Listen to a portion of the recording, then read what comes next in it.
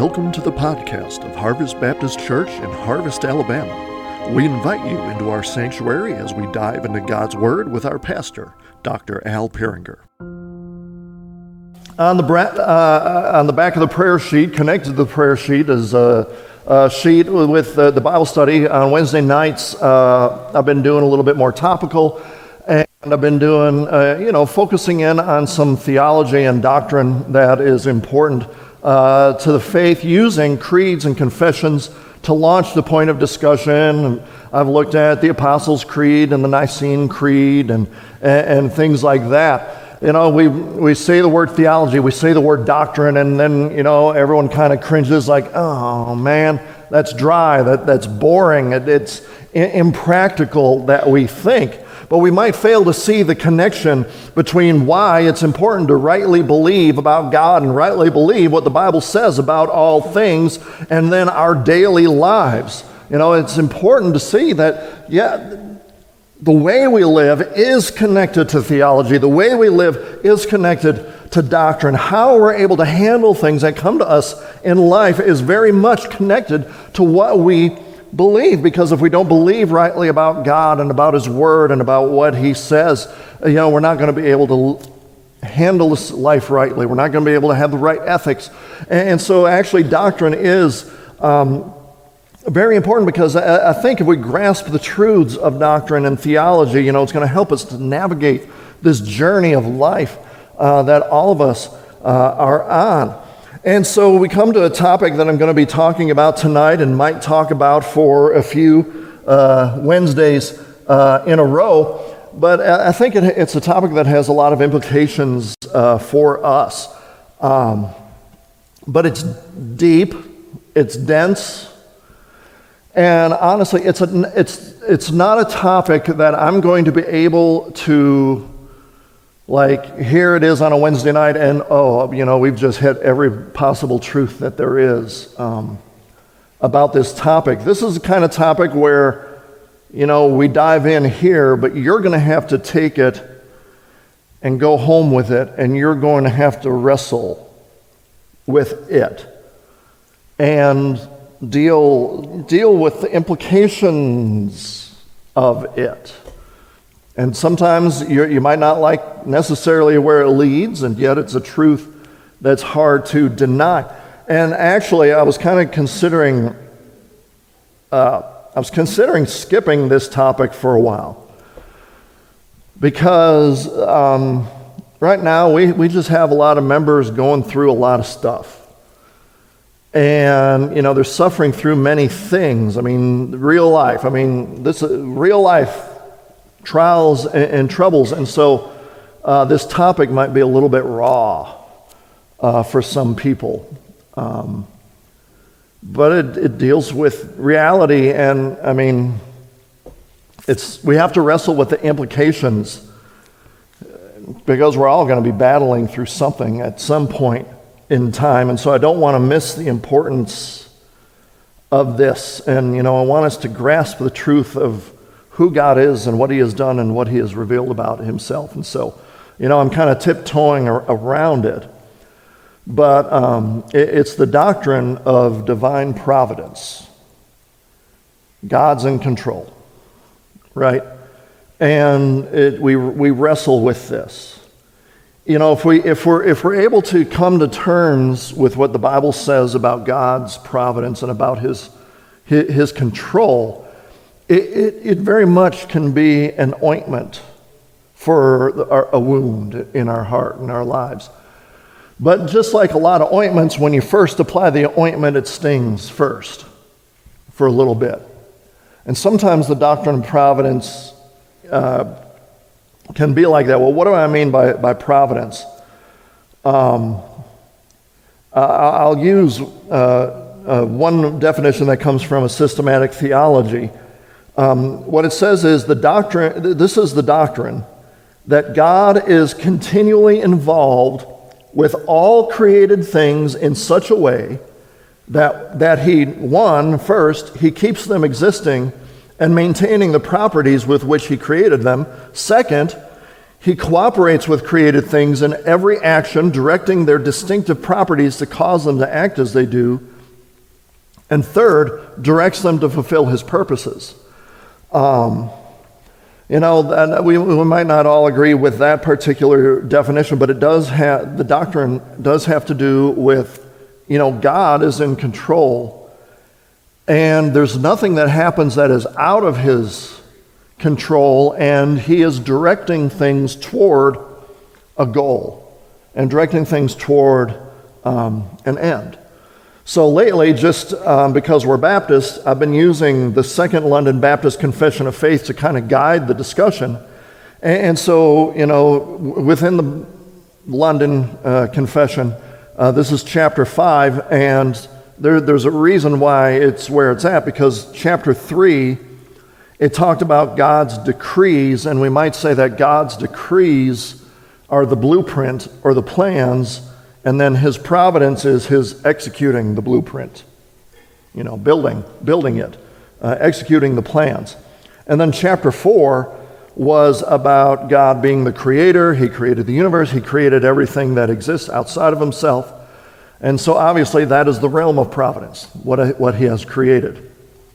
And so what does the confession tell us about providence, and then how does that jive, how does that match with Scripture? Well, let me read the first 3 paragraphs, which should be on that sheet. But it says that God, the good creator of all things, in his infinite power and wisdom, upholds, directs, arranges, and governs all creatures and things from the greatest to the least by his perfectly wise and holy providence to the purpose for which they were created. He governs according to his infallible foreknowledge in the free and unchangeable counsel of his will. His providence leads to the praise of the glory of his wisdom, power, justice, infinite goodness, and mercy. All things come to pass unchangeably and certainly in relation to the foreknowledge and decree of God, who is the first cause. Thus, nothing happens to anyone by chance or outside of God's providence. Yet by the same providence, God arranges all things to occur according to the nature of second causes, either necessarily, freely, or in response to other causes. And I'll talk about what that means in a bit here. But in his ordinary providence, God makes use of means, though he is free to work apart from them, beyond them, and contrary to them at his pleasure. So we'll just quickly kind of boil down what it's trying to say here. I mean, right away, the confession tells us that God, he's the good creator of all things. He's good. When he created, he didn't just kind of wind the universe up and then kind of let it go to do its thing. Now, I don't know if they have these kind of toys anymore, but I remember as a kid, you'd have these cars where, you would keep pulling it back to wind it up, and then you let the car go and zoom, there it goes. Usually crashing into a wall, and then your mom gets onto you, stop messing up the wall, or something along those lines. But, God didn't just wind up the world and say, all right, go, do your thing there. He didn't cause the universe to fend for itself. God is involved in creation. It says that God is involved by his infinite power and wisdom. And this is attested to by Scripture. If you look at Jeremiah 10:12, it says, the Lord is the one who by his power made the earth. He is the one who by his wisdom established the world. And by his understanding, he spread out the skies. His power and wisdom was involved in everything that was created. He created with wisdom and power, and he's active in the universe. He is actively working in the universe with that same wisdom and power by which he created everything. But, what is it that he does? What is his involvement in the universe? The confession summarizes it that God upholds, directs, arranges, and governs all creatures and things. Another way we might put it is that he preserves, he supports, he governs, and he directs the universe by his power and his wisdom. The Bible again attests to this. For example, in Hebrews 1:3, and remember when we talk about God and creation and providence, we are talking about the triune God, Father, Son, and Holy Spirit. All are involved in when we talk about providence. But it says in Hebrews 1:3 specifically about the Son, but it does, go forth toward the other members of the Trinity. The Son is the radiance of his glory and the representation of his essence, and he sustains all things by his powerful word. And so when he had accomplished cleansing for sins, he sat down at the right hand of the Majesty on high. He sustains all things by his powerful word. And then when Paul was giving his sermon / apologetic argument to the Athenians, who were pagans, this is what he had to say about God and about God's providence in Acts 17, verses 25 through 28. He said, "Nor is he served by human hands as if he needed anything, because he himself gives life and breath and everything to everyone.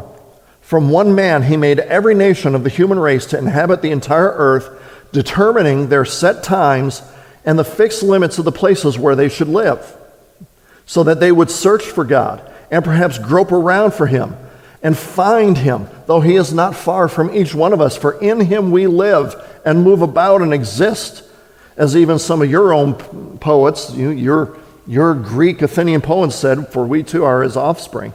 So, he's saying he gives life and breath to everything. If he didn't, they wouldn't be alive. He made the nations. He determines their times, their places, their power, and things like that. He's in charge. He's in control. He is providentially moving things along. We could say that from every angle, God providentially works within the universe, moving and guiding and sustaining it with his power and wisdom. And, it's not just the big things. We think, okay, yeah, God is doing the big things. He's in charge of the big things. He's moving the big things in history. But the confession says that he upholds and directs and arranges and governs all creatures from the least to the greatest. And so what does that cover? That covers everything. The least creature to the greatest creature, the least important thing you might be thinking that happens in life, to the greatest thing you think could happen in life. God is in control. And, Jesus told us about this in Matthew 10, verses 29 through 31. Just consider the implications of what Jesus is saying here. He says, "Aren't 2 sparrows sold for a penny? Yet not one of them falls to the ground apart from your Father's will. Even all the hairs on your head are numbered. So do not be afraid. You are more valuable than many sparrows." So consider the implications of that. The whole, he knows you very intimately. There's that providence. He knows the hairs on your head. But, even a sparrow, we look at sparrows, we're used to seeing birds. We don't even think about it. Oh, there's a bird. Okay, so there's a bird. One does not even fall to the ground without the Father being in control, without God being in control. Even a bird doesn't die outside the providence of God. So, if God is that involved in the life of a bird, how much more involved is he in the lives of those who are made in his image? If God takes care of the birds, he talks about in Matthew 6 about, God by his providence feeds the birds. God by his providence clothes the flowers. How much more is he going to take care of you? And so God is involved. From the least creature to the greatest creature, from the least important thing we might think is going on in our lives to the most important thing we think that is going on in our lives, and everywhere in between, God is involved. God is in control.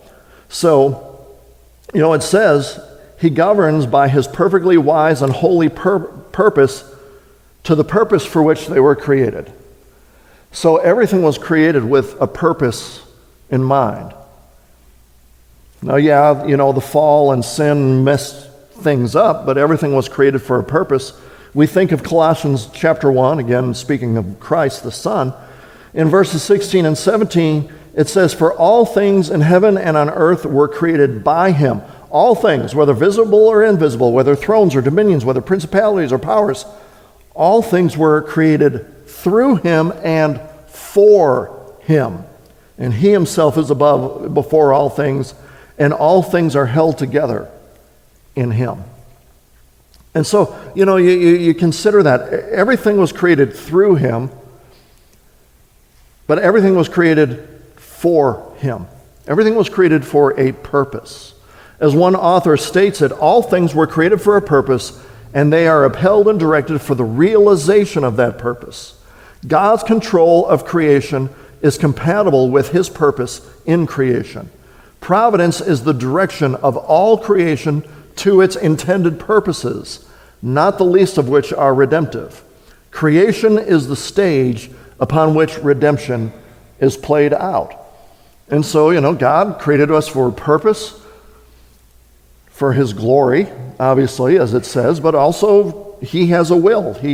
And definitely within the purposes of redemption, we have a part to play in that as well, declaring the truths of Jesus Christ and his death on the cross and his resurrection. So, okay, we hear that, and this is where our finite minds and just the fact that we're finite, we really start wrestling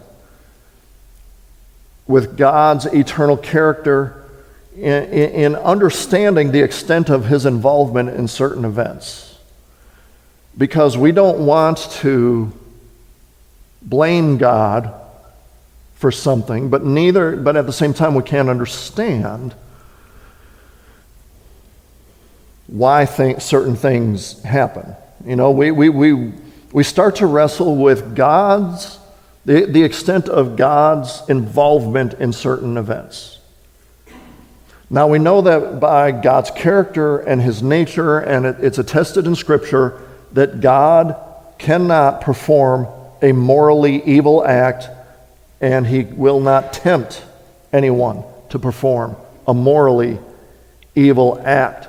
And yet, God being God, he's able to take the free moral choices, evil moral choices of an individual, and twist them and turn them for his purposes. He can take the natural evils that come from a world that is fallen, a cursed world, and he's able to turn them toward his purposes. He turns them toward an ultimate good, and we might not be aware of the correlation between the two. How can this event somehow turn toward some sort of good on God's part? But yet, as the paragraph says, he receives glory from it, which is the ultimate purpose behind everything. We see these events that we don't like. We see suffering. We see evil. Just fill in the blank, something going on in your life, in the news, everything you see. What was it? 100 some odd people killed in an earthquake in Morocco. Read something about there's been tons of floods in, was it Libya or Syria? Thousands of people killed in these flash floods. Okay, how is God providentially involved in that? Well, we wrestle with that because we don't see where God is headed. We don't see the end game. We don't see, we know the end game of Christ returning, but we don't see how these events help in any redemptive way. And that's the problem. We're human. We can't all the time. And yet, God is there. He's providentially in control. So we think of the story of the blind man in John chapter 9. He was blind from birth, and Jesus and his disciples, they come upon him. And the disciples ask a question that reveal kind of the thought pattern of the day, what they thought in those days, the Jews thought about. So in John chapter 9, verse 2, his disciples asked him, about this blind guy. All right, Rabbi, who committed the sin that caused him to be born blind, this man or his parents? Because that was the belief. If bad things happen to someone, well, somebody sinned. Everything bad had to come from sin, right? Well, no. It's attested in Scripture and we see in real life? No. And what's attested in Scripture and what we see in real life is that bad things happen to good people. But, where we're at and with our finite minds, we're not able to make that connection. That's where the wrestling with this comes in. But sometimes it goes beyond, that. And sometimes God allows bad things to happen to good people for an ultimate reason that only God knows. And we don't. Well, you think about Job. Job didn't know what was going on. We get the bigger picture. We get the behind the scenes look. And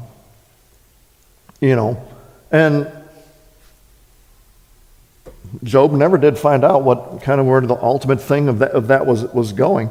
But it even happened to this blind man in John chapter 9. So the disciples asked the question, all right, who sinned?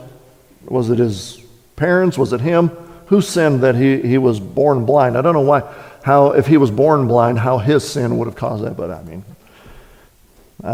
that was the thought of the day. So Jesus lifts the veil, and he corrects the disciples' thinking about this. And so in verse 3 of John chapter 9, Jesus answered them this. He said, neither this man nor his parents sinned, but he was born blind so that the acts of God may be revealed through what happens to him. Say what? In God's providence, he was born blind, so at that moment, in John chapter 9, Jesus could heal him. And it would glorify God, and it would reveal who Jesus is. Got to wrestle with that. Jesus, in his providence, allowed that man to be born blind, so then at that moment he could be healed. And Jesus made known. Again, we at the time might not understand. And we may not in this lifetime understand. But God is providentially in control. He's moving things toward a purpose. We consider the death of Lazarus. When Jesus receives the news that Lazarus is sick, and he says something interesting, and it almost sounds like a lie or a misdirection maybe, but in actuality, Jesus already knew what the outcome was going to be. So when he says this, Lazarus, we know what happens to Lazarus. But in John chapter 11, verse 4, Jesus is told, Lazarus, the one you love, is sick. With the expectation, come here and heal him. But this is what Jesus said. This sickness will not lead to death, but to God's glory, so that the Son of God may be glorified through it. So he says this sickness will not lead to death, but Lazarus actually died. But Jesus already knew, I'm going to go there and I'm going to raise him up. So it's not a sickness to ultimate death.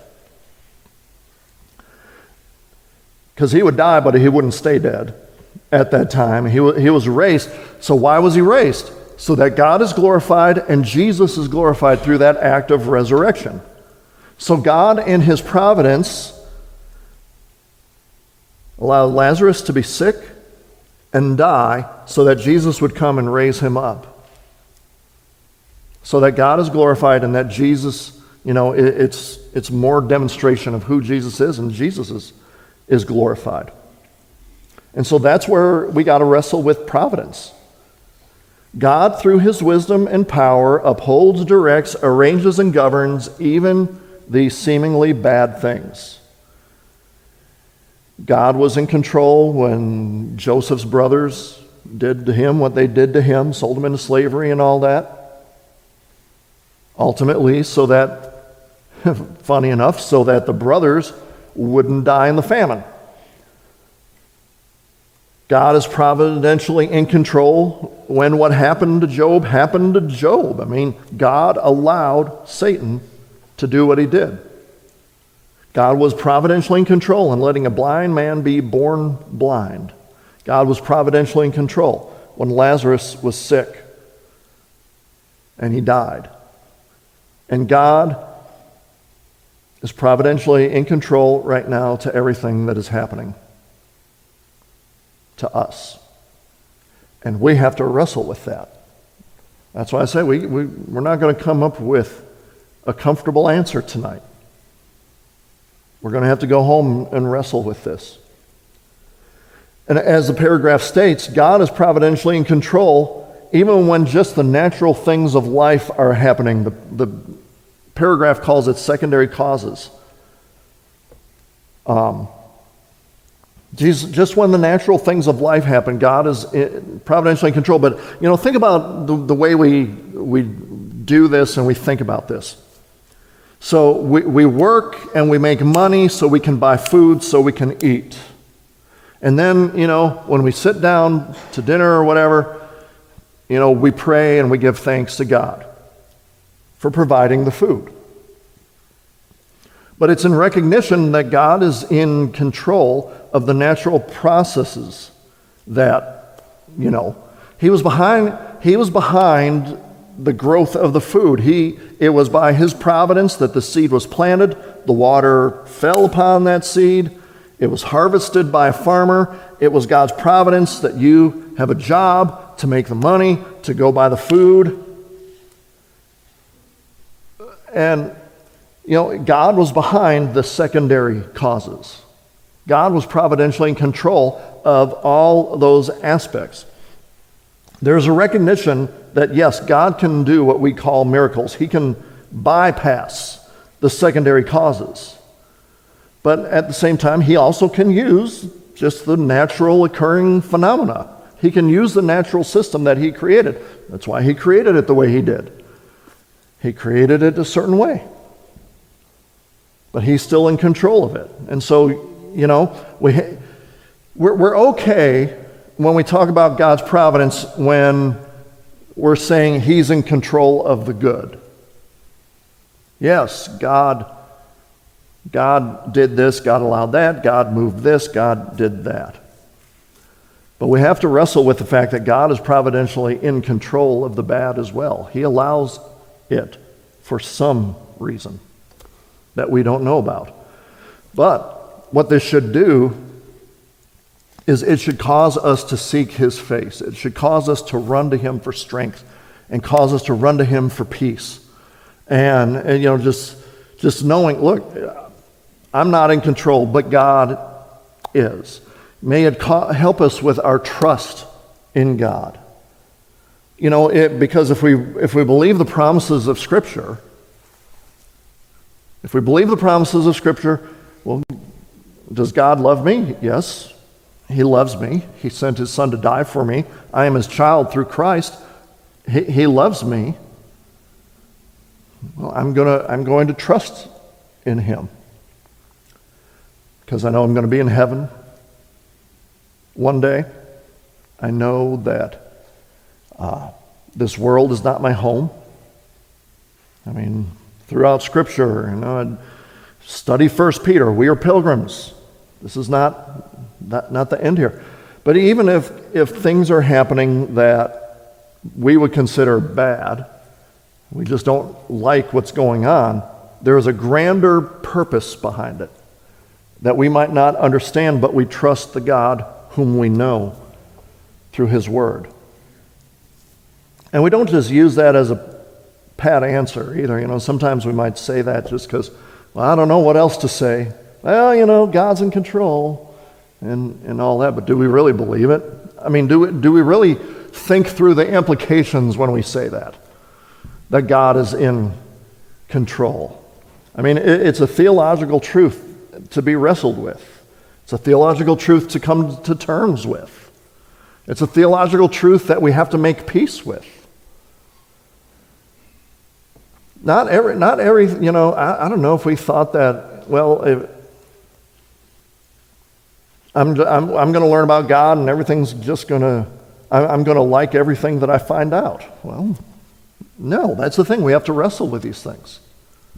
God is in control. A couple days ago, what we celebrate, God didn't lose control on 9/11. And we got to wrestle with that. What is it now? 22 years? That, it's not like on 9/11, 2001, all of a sudden God's like, what in the world? What are those guys? I didn't see that one coming. I don't know what to do about that. But what is that? What's the implications of all that? So we're going to have to come to terms with that, have to come to peace with that, and just hope that it does give us peace that I'm going through, fill in the blank, but God, I'm a child of God. God is with me. He's going to walk with me through this. And ultimately, he's going to usher me into his presence. And he's good. And he's good. After my birthday yesterday, every year kind of keep thinking more and more about my own mortality. I am not middle-aged, because if I'm middle-aged, I'm living to 104, and yeah, that's probably not going to happen. So, this world is not our home. And so we're on a journey, and good things are going to happen, and bad things are going to happen. But here's the thing, God is in control. He never loses control. And so here's what I'm going to do. I'm going to thrust myself upon him and just trust in him. Thanks for listening to the podcast of Harvest Baptist Church. For more information, visit us online at harvest-baptist.org or find us on Facebook, Instagram, or Twitter. You can also find info on our children's ministry on Facebook at Harvest Baptist Children's Ministry or on Instagram at kidsquest_HBC. Our student ministry is on Facebook at HBC Vertical Student Ministry and on Instagram at VSM_HBC. We welcome you to join us on Sunday mornings at 10 a.m. We are located at 8999 Waltrana Highway in Harvest, Alabama. Thanks for listening, and God bless.